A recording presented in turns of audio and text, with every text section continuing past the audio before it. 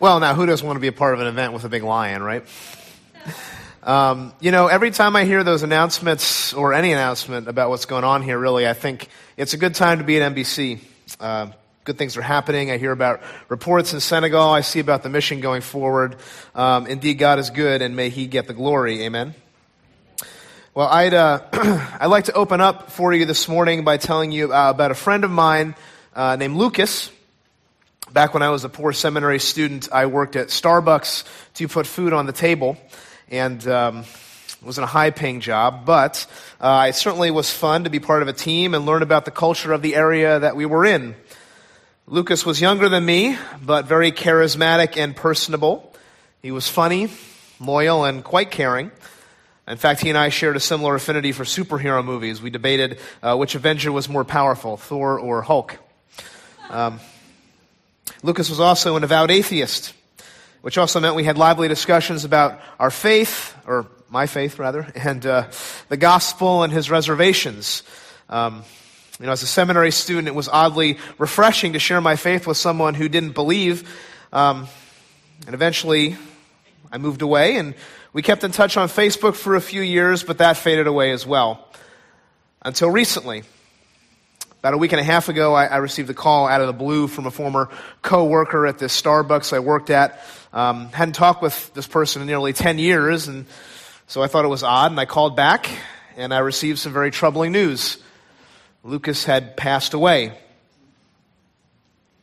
The bright, charismatic, funny young man I knew was gone. And you see, one thing I didn't tell you about Lucas was that he drank a lot. He drank so much that he drank himself to death. And so as I received that news, my stomach was in knots because I recognized how sad and tragic that was. I thought about his dad and his brother. I thought about his wife and what they must be feeling, because Lucas was a victim of an addiction that took his life. And so my heart broke because I wondered, was there more that I could have done? Was there something else that I could have said? Did my life shine bright enough for the gospel? Not only did one of my friends die, but I didn't know where he was with the Lord. So it broke my heart because this is happening more than we think. In fact, there's a war raging in our nation and community to which educators, legislators, governors, even the president has spoken about this. I refer, of course, to the local and national opioid epidemic. Sadly, there's people, young people, who are dying because of addictions to painkillers, which can eventually lead to an addiction to drugs like heroin. Our children and grandchildren are being affected. The friends that we go to school with. In fact, studies are telling us this can begin as early as the 8th grade. And I'd simply say these are the Lucases of our lives. His vice was alcohol, but it's the same principle. And it's tragic. And let me say something else. Some of us sitting in here today may be those that are struggling with addictions. And so let me just share with you a few statistics to bring this a little closer to home. 116 Americans die every day of opioid overdose, which actually kills more people now than car crashes, guns, or breast cancer. If I bring that a little closer home to New Jersey, the statistics tell us that over 500,000 people are addicted to heroin, which indicates a 20% increase, or 20% average that's higher than the country. And if I bring it even closer to home, studies have told us that 26 young adults with roots in the Somerset Hills area have died because of opioids. And as I mentioned, heroin experimentation is reported as early as the 8th grade. 26.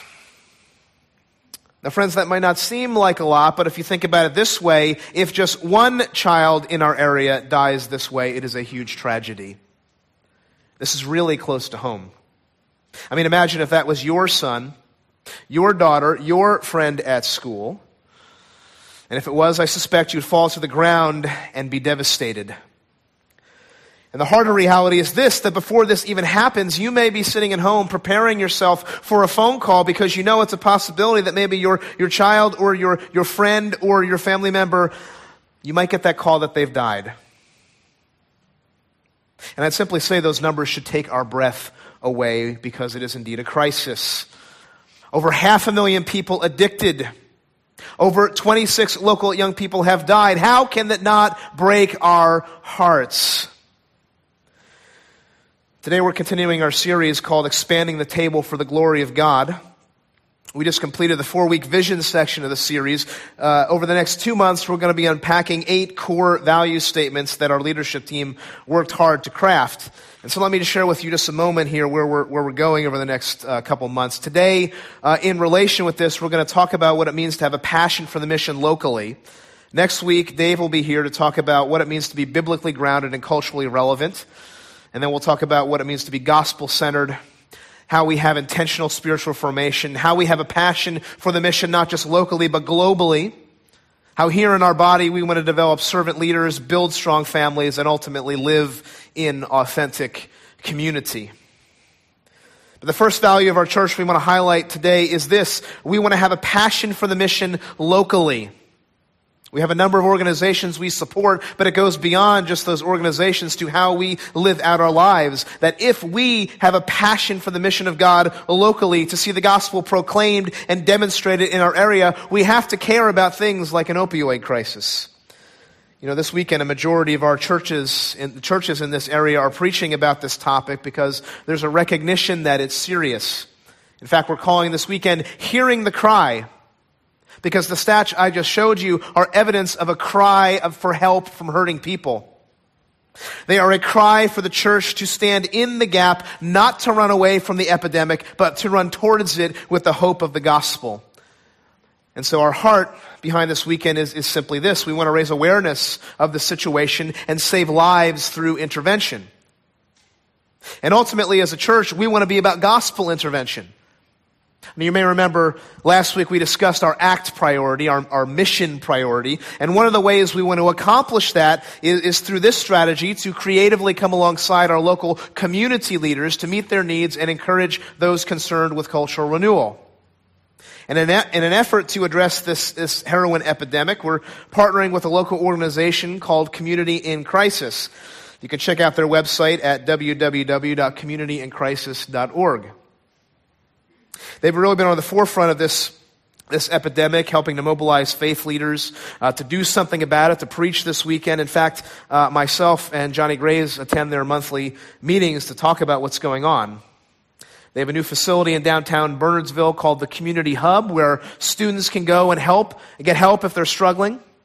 They're providing resources and programs for parents and families who are affected by this. We even partnered with them on underground sessions last year. They're just doing great work, and we want to support them. And I know many of us in here have served at places like Market Street Mission, where this situation is front and center as well. But church, my challenge for us today is simply this. If we are going to have a passion for the mission locally, we will have a passion to meet the needs of our local community. We will care about them. And if we have a passion for the local community, we need to recognize 2 calls that I want to talk about briefly today. Number 1, we have to understand a call to love the city or the town that we're in. And number 2, we have to understand our call to gospel neighboring. The second of which I introduced last week, but I want to take a little bit of a deeper dive at today. Now, before we look at God's word, would you please pray with me? Father God, we come before you and we just cry out, Lord, recognizing that there are so many needs in our local community, Lord. There are so many things that are hidden behind what we act like is going on, Lord. And so I pray that you would give us a heart to love the people that are around us, even those that are difficult, Lord. We pray that you would help us to have your discernment that comes from your Spirit that would know what's going on in the hearts and souls of people that are maybe even sitting next to us, Lord. Help us to have a heart for this area around us, all for your glory, and that your kingdom may be advanced. And we pray that in Jesus' precious name. Amen. Well, loving our city and loving our local community is a biblical call that God has given to us. In fact, a key question we asked last week was this: will we love our neighbors even if they don't believe? And we should. Because here's the truth, people often don't listen until they know that we care. And so we need to care with our actions. And so the first call that we have is a call to love the city. And the prophet Jeremiah wrote about this to his letter to the people in exile in chapter 29 of his book. And he writes this, "Thus says the Lord, Yahweh of hosts, the God of Israel, to all the exiles whom I have sent into exile from Jerusalem to Babylon." Now in the Old Testament, the people of Israel were God's chosen people. They were called to set themselves apart and follow him with all their hearts. However, they chose to disobey, and eventually they were conquered by outside enemies. One of those enemies was the Babylonians, who defeated the southern kingdom of Judah and carried them into exile in Babylon. Once there, the people of Israel cried out to God and asked for deliverance. And as they cried out to God, they expected that the answer they got from him would be to return quickly. Unfortunately, that wasn't the case. Jeremiah is about to tell them that they're going to be in Babylon, in exile, for a long, long time. And so they should be prepared to wait. Look at verse 5. He says, "Build houses and live in them. Plant gardens and eat their produce." In other words, he says, essentially, you are going to need to be prepared for the long haul, Israel. We're not going home tomorrow. You need to hunker down, build a house, plant a garden, because a brother's got to eat, right? Get a mortgage, because you are going to be here for a long time. And not only that, verse 6, he says, "Take wives and have sons and daughters. Take wives for your sons and give your daughters in marriage, that they may bear sons and daughters. Multiply there and do not decrease." Don't just build houses, get married. Have kids, and when your kids are old enough, help them find a spouse who is suitable for them. In other words, build a family. Because this is not going to be some quick, easy time in exile. You're going to be here for a long time. But then Jeremiah says something very striking. He tells the nation of Israel, the people in exile, how they are to act in a foreign land. And it was a good question for them, and it's a good question for us. How are we to live in this world that is not our home? And Jeremiah writes this, verse 7, "But seek the welfare of the city where I have sent you into exile. Pray to the Lord on its behalf, for in its welfare you will find welfare." For in its welfare you will find welfare. Seek the welfare of the city I have sent you into exile. Pray for the city. Why? For in its welfare you will find welfare. Now take that in. Because Jeremiah is exhorting the people of God in exile to pray for the pagans around them. He says, settle down, build houses, start a family, pray for those that are around you. But more than that, seek the welfare of them. Now you have to understand that part of the Babylonian Empire's goal was to erase the spiritual identity of their conquered people. They would enculturate their elite classes and make them accept the Babylonian culture. And so when God tells the exiles to build houses and start families, he is telling them to maintain their identity as God's chosen people. He's telling them to make a difference in their city where they are living.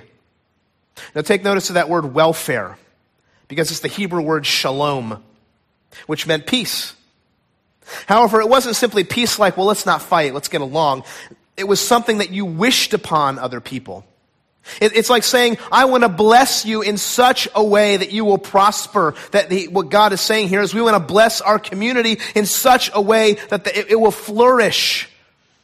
And that's what God is calling his people to here. He's saying, be the very best residents you can possibly be so that those around you will see a difference. And what's even more striking is this is the context of one of our favorite memory verses, right? Jeremiah 29:11. He says, "For I know the plans I have for you, declares the Lord. Plans for welfare, not for evil, to give you a future and a hope." What? God? Are you saying that your plan, God, involves us being a people in exile? Yes. That the plan was for us to have hope in exile. That the plan was for his people to have welfare, to have shalom while in exile. How? By seeking the welfare of the city. By helping it flourish. Now, interestingly, this isn't simply an Old Testament concept. It runs throughout the grand narrative of Scripture. If you skip ahead to the Newer Testament, you'll find a similar concept in the Apostle Peter's letter. Chapter 2 of that, verse 11, Peter says, "Beloved," writing to the church here, to Christians, "I urge you as sojourners and exiles to abstain from the passions of the flesh, which wage war against your soul." See, Peter's saying the same thing here. He writes to the church during the time of the Roman Empire, when things weren't going so well for the Christians, when you didn't really want to admit that you were a Christian, and he calls them sojourners and exiles, which is actually better translated as resident aliens. In other words, we are living in a foreign country where we are not welcomed, but we're still living there. What should we do? Peter says, abstain from the passions of your flesh, which war against your soul. What does that mean? Well, it means that we are called to live so differently that people around us will notice. Why? Verse 12. Keep your conduct among the Gentiles honorable, so that when they speak against you as evildoers, they may see your good deeds and glorify God. Did you hear that? We are to keep our conduct honorable so that the people around us, the community around us, may see our good deeds and glorify God. Why? So that more and more people might see a difference and experience the living hope Peter talked about earlier in his letter.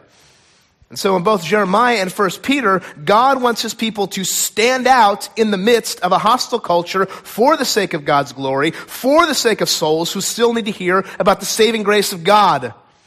Because here's the truth. When you love the city well, a door is opened for the gospel to be proclaimed. Did you hear about what they were talking about a water pipe in Senegal? When you love the city well, a door is opened for the gospel to be proclaimed. And you know what? When our good deeds are evident, when people see something different, they will ask questions. And Jesus himself understands this. He tells us that we're to be salt and light in a dark world. He tells us that our deeds should make it evident to those around us that the kingdom is here. Matthew 5:14. You are the light of the world. A city set on a hill cannot be hidden, nor do people light a lamp and put it under a basket, but on a stand, and it gives light to all in the house. You are the light of the world, Jesus says. Don't keep it hidden. Don't hide it under a bushel like that old song goes. Do you remember that song, This Little Light of Mine? Do you remember the hand motions? You know, this little light of mine, I'm gonna let it shine, right? This little light of mine, I'm gonna let it shine, let it shine, let it shine, let it shine. Friends, we have to let our light shine. Why? Verse 16. In the same way, let your light shine before others, so that they may see your good works and give glory to your Father who is in heaven.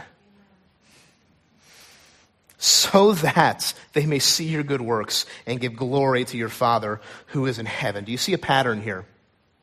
Seek the welfare of the city. Act in such a way that those around you who don't believe will see how much you love them. And as a result, they'll be pointed to our Heavenly Father. And here's the amazing thing. Listen, I want us to see this.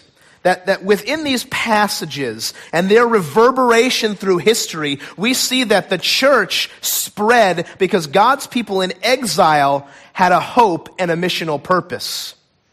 The church spread because God's people in exile had a hope and a missional purpose. And as a result, people whose hearts had been transformed by the gospel of grace, by an encounter with the risen Savior Jesus, chose to turn around and live such good lives in an unbelieving world that heads turned.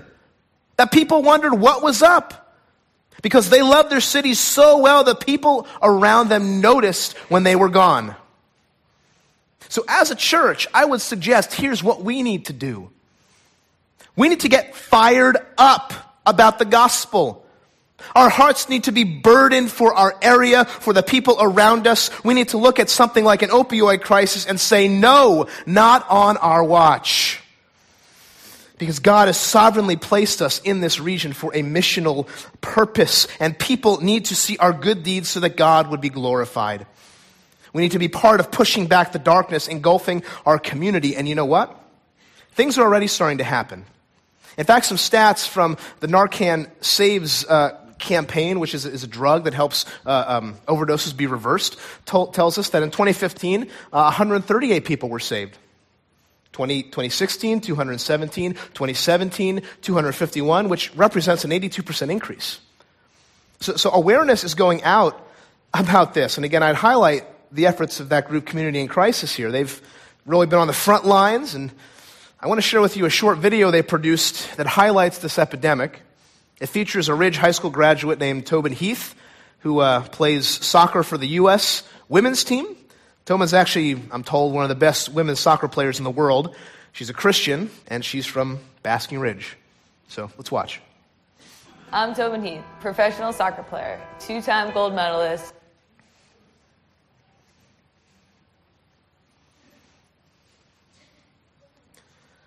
I'm Tobin Heath, professional soccer player, 2-time gold medalist, U.S. Women's World Cup champion, and 2006 Ridge High graduate.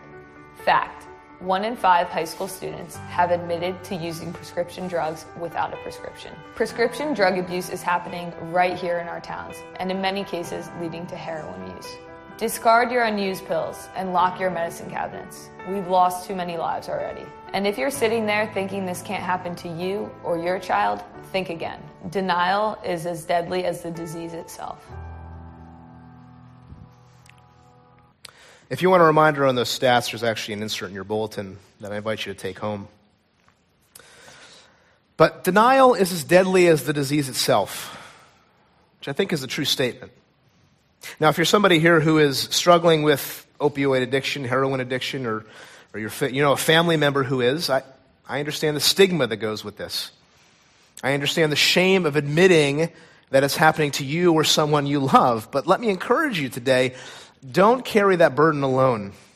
I'm not suggesting you go out and just tell anybody, but find someone you trust. Get help. Don't walk that road alone. Talk with myself, Pastor Dave, Johnny Graves, all been on the front line of this. And we want you to help you get help. And church, let's recognize that this is a reality. And it's happening right here in our midst. People are dying. And they need the light of the gospel to shine hope in their situations. Because church, as followers of Jesus Christ, we have a spiritual component to the solution to addiction. Because the gospel provides a real answer to hopelessness. The gospel provides the real reason why we don't have to live in denial, but rather we can bring our issues into the light. The gospel provides an answer to the shame, pain, and suffering of this world because our God really does promise a hope and a future. So in this crisis, we have to get that message out. We have a call to love our city well because it brings glory to God. So build houses, start families, let your good deeds point people to Jesus. That's our call. And that gets us to the second call of gospel neighboring. Now, I introduced this concept last week, but I'd like to mention it again because I think it's extremely important if we're going to have a passion for the mission locally. Because the mission locally is not simply about a program we do here at the church or a program that happens out there. It's how every Christian lives their lives every day. And so Tim Keller, as I mentioned last week, defined gospel neighboring this way, and it bears repeating. Gospel neighboring is a mandate to meet the needs of people around you, whether they believe or not. You see, gospel neighboring is in many ways about displaying mercy to those around us. In his book, Ministries of Mercy, Keller says that the ministry of mercy is the meeting of felt needs through deeds. The ministry of mercy is the meeting of felt needs through deeds. And in terms of an opioid crisis, there's a lot of intersection. How can we meet the felt needs of our community, which is a challenge in an affluent area? But let's look back at that section of the parable of the Good Samaritan to see just a couple principles on gospel neighboring. Remember in the story, there's a man beaten and bloody on the side of the road. A priest and a Levite come by. They walk right past him. But a Samaritan, Luke's Gospel, chapter 10, verse 33 says, but a Samaritan as he journeyed came to where he was, and when he saw him, this hurting man, he had compassion. He went to him and bound up his wounds, pouring on oil and wine, and then he set him on his own animal and brought him to an inn and took care of him. So let's look at the Samaritan's actions.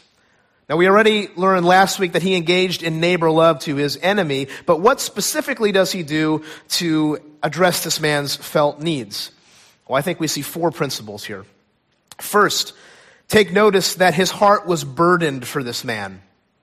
It says in the text that when he saw him, he had compassion. In other words, he empathized with him. He was burdened for him. In fact, the Greek word for compassion literally means his gut was wrenched. Ugh. That if you want to be a gospel neighbor, the first principle you must practice is to be empathetic. He did not look at the man who was beaten and bloody and say, well, that's a shame. He should have known better. No, he didn't walk on by. In the core of who he was moved. And when it comes to our neighbors and their plights, our hearts need to break, friends. This means we have to know our neighbors so we can be aware of their needs. Because we can't display mercy if we do not know where mercy is needed. And in the context of what we're discussing this morning, I think we have to have care and compassion for individuals who are struggling with addiction. Secondly, the Samaritan met this man's needs through physical presence. See, the text says he went to him, right? It's the same principle we've been talking about throughout the message. We need to run towards people who are sick and hurting and not away. In other words, we need to, secondly, be present in the lives of our neighbors. Sometimes people who are hurting don't need you to say anything. They just need you to be there. And they need you to be brave enough to be there. In fact, I didn't mention up here, I've been to Senegal several times. And a couple weeks ago, when we sent the team off, a man named Bo Columbine was here. One of our world partners prayed for them. I remember on my second trip, Bo was telling me about a time when he and his family, they went out to the village, or I think maybe he went out to the village, and he said, if I'm going to build relationships with people in Senegal, I have to be able to eat their food. I have to be able to go into a situation where maybe I might get sick for the sake of building that relationship. And he said he did a couple times. He said, but that relationship was built. It's just so important for us to be present with people in their hurting. Third, the Samaritan provided for this man's physical needs. That he saw there was an immediate physical need, and so he helped him. And so the third principle the Samaritan teaches us is to be generous. Be generous with your time. Be generous with your finances. Be generous with your grace. And in so doing, we can help meet the physical needs of those around us. See, he assisted in providing basic medical needs, food, meals, shelter, and transportation. And I want you to notice something, that the Samaritan would not have known the extent of this man's physical needs or been willing to help unless he first was burdened for him and second, spent time in his physical presence. So we need to do those things if we're going to accurately assess what the physical needs are. And that's hard. But true gospel neighboring is a sacrifice. Now, I'm not sure what the actual needs of your neighbors are, but I do know there's needs. Now, maybe they're not as physical as this man. Maybe they're relational. But the challenge is to take a step towards being a better gospel neighbor. And the Samaritan's example doesn't stop there. Look at verse 35. And the next day he took out 2 denarii, gave them to the innkeeper, saying, take care of him, and whatever more you spend, I will repay you when I come back. And so finally, the Samaritan did not abandon his neighbor. He went the extra mile for him, even at great cost to himself. And so the final principle in gospel neighboring, I think, is this, to be long-suffering. You see, I think too many times we miss the deeper gospel reality because we give up too quickly on our neighbors. We do the bare minimum because we view them as a nuisance. Perhaps we buy somebody dinner one time, but then that's it. Now, that's certainly not a bad thing, and I'm not saying that we should always offer money or whatever it is, but I do think we shouldn't give up after we've done one thing. If we are to truly display the gospel to our neighbor, we cannot abandon them so easily. We cannot treat them like a project. And if we are burdened for them through prayer, if we've sat with them in their moments of need, if we are well aware of their true physical needs, we're less likely to abandon them. Church, we are called to love our city. And we love our city by answering the call to be a gospel neighbor. Remember Jesus? His final challenge in this parable was this: go and do likewise. Be like the Samaritan. Will that be easy? Absolutely not. But that's my call. And if you're a follower of Christ, that's your call too, to let your light shine in such a way that those who don't believe would praise God. And if we're truly to have a passion for the mission locally, the way forward is to answer the call. And yet, I think there's many of us who are resistant to the call. It's too hard, right? It's been 2 weeks of challenging messages. I get it, right? But when I look at my own heart, I have to realize that the motivation of all of this is the grace of God, that I didn't deserve it. That when I was dead in my transgressions and sins, as Paul writes, God made me alive. That he bandaged me up and made me new. And he has good works prepared for me to do, and for you too, if you know Christ. That he placed me here in Basking Ridge, New Jersey, for such a time as this. And he's done the same for you in whatever town or city that you live in. So let's close by coming back to the plague that's ravaging our town, that opioid addiction I mentioned. Combating it as a church will require us to answer the call to love our city and choosing to be a gospel neighbor. Remember what Luke told us at the beginning of chapter 10 of his gospel, verse 2? And he said to them, the harvest is plentiful, but the laborers are few. Therefore pray earnestly to the Lord of the harvest to send out the laborers into his harvest. That the harvest is plentiful, but we need more workers. We need people who are burdened and want to be involved. And again, I mentioned, if you forgot those stats or how to be involved, there's an insert in your bulletin, and I encourage you to take them home, pray through them, go to the Community in Crisis website, see where you can help. Talk with me. I'd love to connect you. And pray. Pray, pray, pray for our city. Worship team, would you come back on the stage? There's one more song they're going to do. And as they come, let me close with a story. An old story. Because in 165 AD, during the reign of Marcus Aurelius, a devastating epidemic swept through the Roman Empire. Some medical historians suspect that it was the first appearance of smallpox in the West. And regardless of what the actual disease was, it was lethal. And in his book, The Rise of Christianity, sociologist and historian Rodney Stark details out the details of this. In fact, he estimates that anywhere from 1/4 to 1/3 of the Roman Empire's population died during a 15-year duration of this epidemic. That included the Emperor Marcus Aurelius himself. Now, it's an understatement to say that this plague turned the Roman Empire upside down, because so many people died that families and social bonds were torn apart, that people were without hope and scared. However, it was in the midst of these horrid conditions, Stark notes, that Christianity was able to flourish. Why?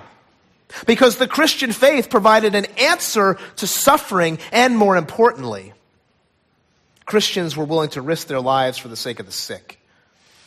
Christians were in the minority even then, and they made a huge difference. In fact, when Rodney Stark wrote the book, The Rise of Christianity, he wasn't a Christian. One of the things he says is that whenever Christianity had an influence on the culture, things got better. And so as a result of his study, Stark himself became a follower of Christ because he noticed things like this. During the plagues, even the prominent secular physician Galen ran away from the plague, but the Christians ran toward it because they were not afraid, because they knew their ultimate hope they had in the life to come, and they obeyed the call to love their neighbor, to love their city, as Christ loved us. Did you hear that? In other words, Christians stood out because they were the ones helping the sick. And as a result, the gospel and Christianity spread like a wildfire. And so as we survey this crisis I mentioned today, we have a similar opportunity to make an impact. And so today, let's be the ones who are helping the sick. Let's not walk past those that are dying. Friends, let's be the church. Let's be the people who seek the welfare of the city, who live such good lives that our world may see our good deeds and praise our Father who is in heaven. And as we do, God will be glorified. The table will be expanded as we know our neighbors and love them with the great love that Jesus Christ loved us on the cross. And because of him, hope is here. And we are called to be dispensers of this hope. Amen? Amen. Let me pray for us.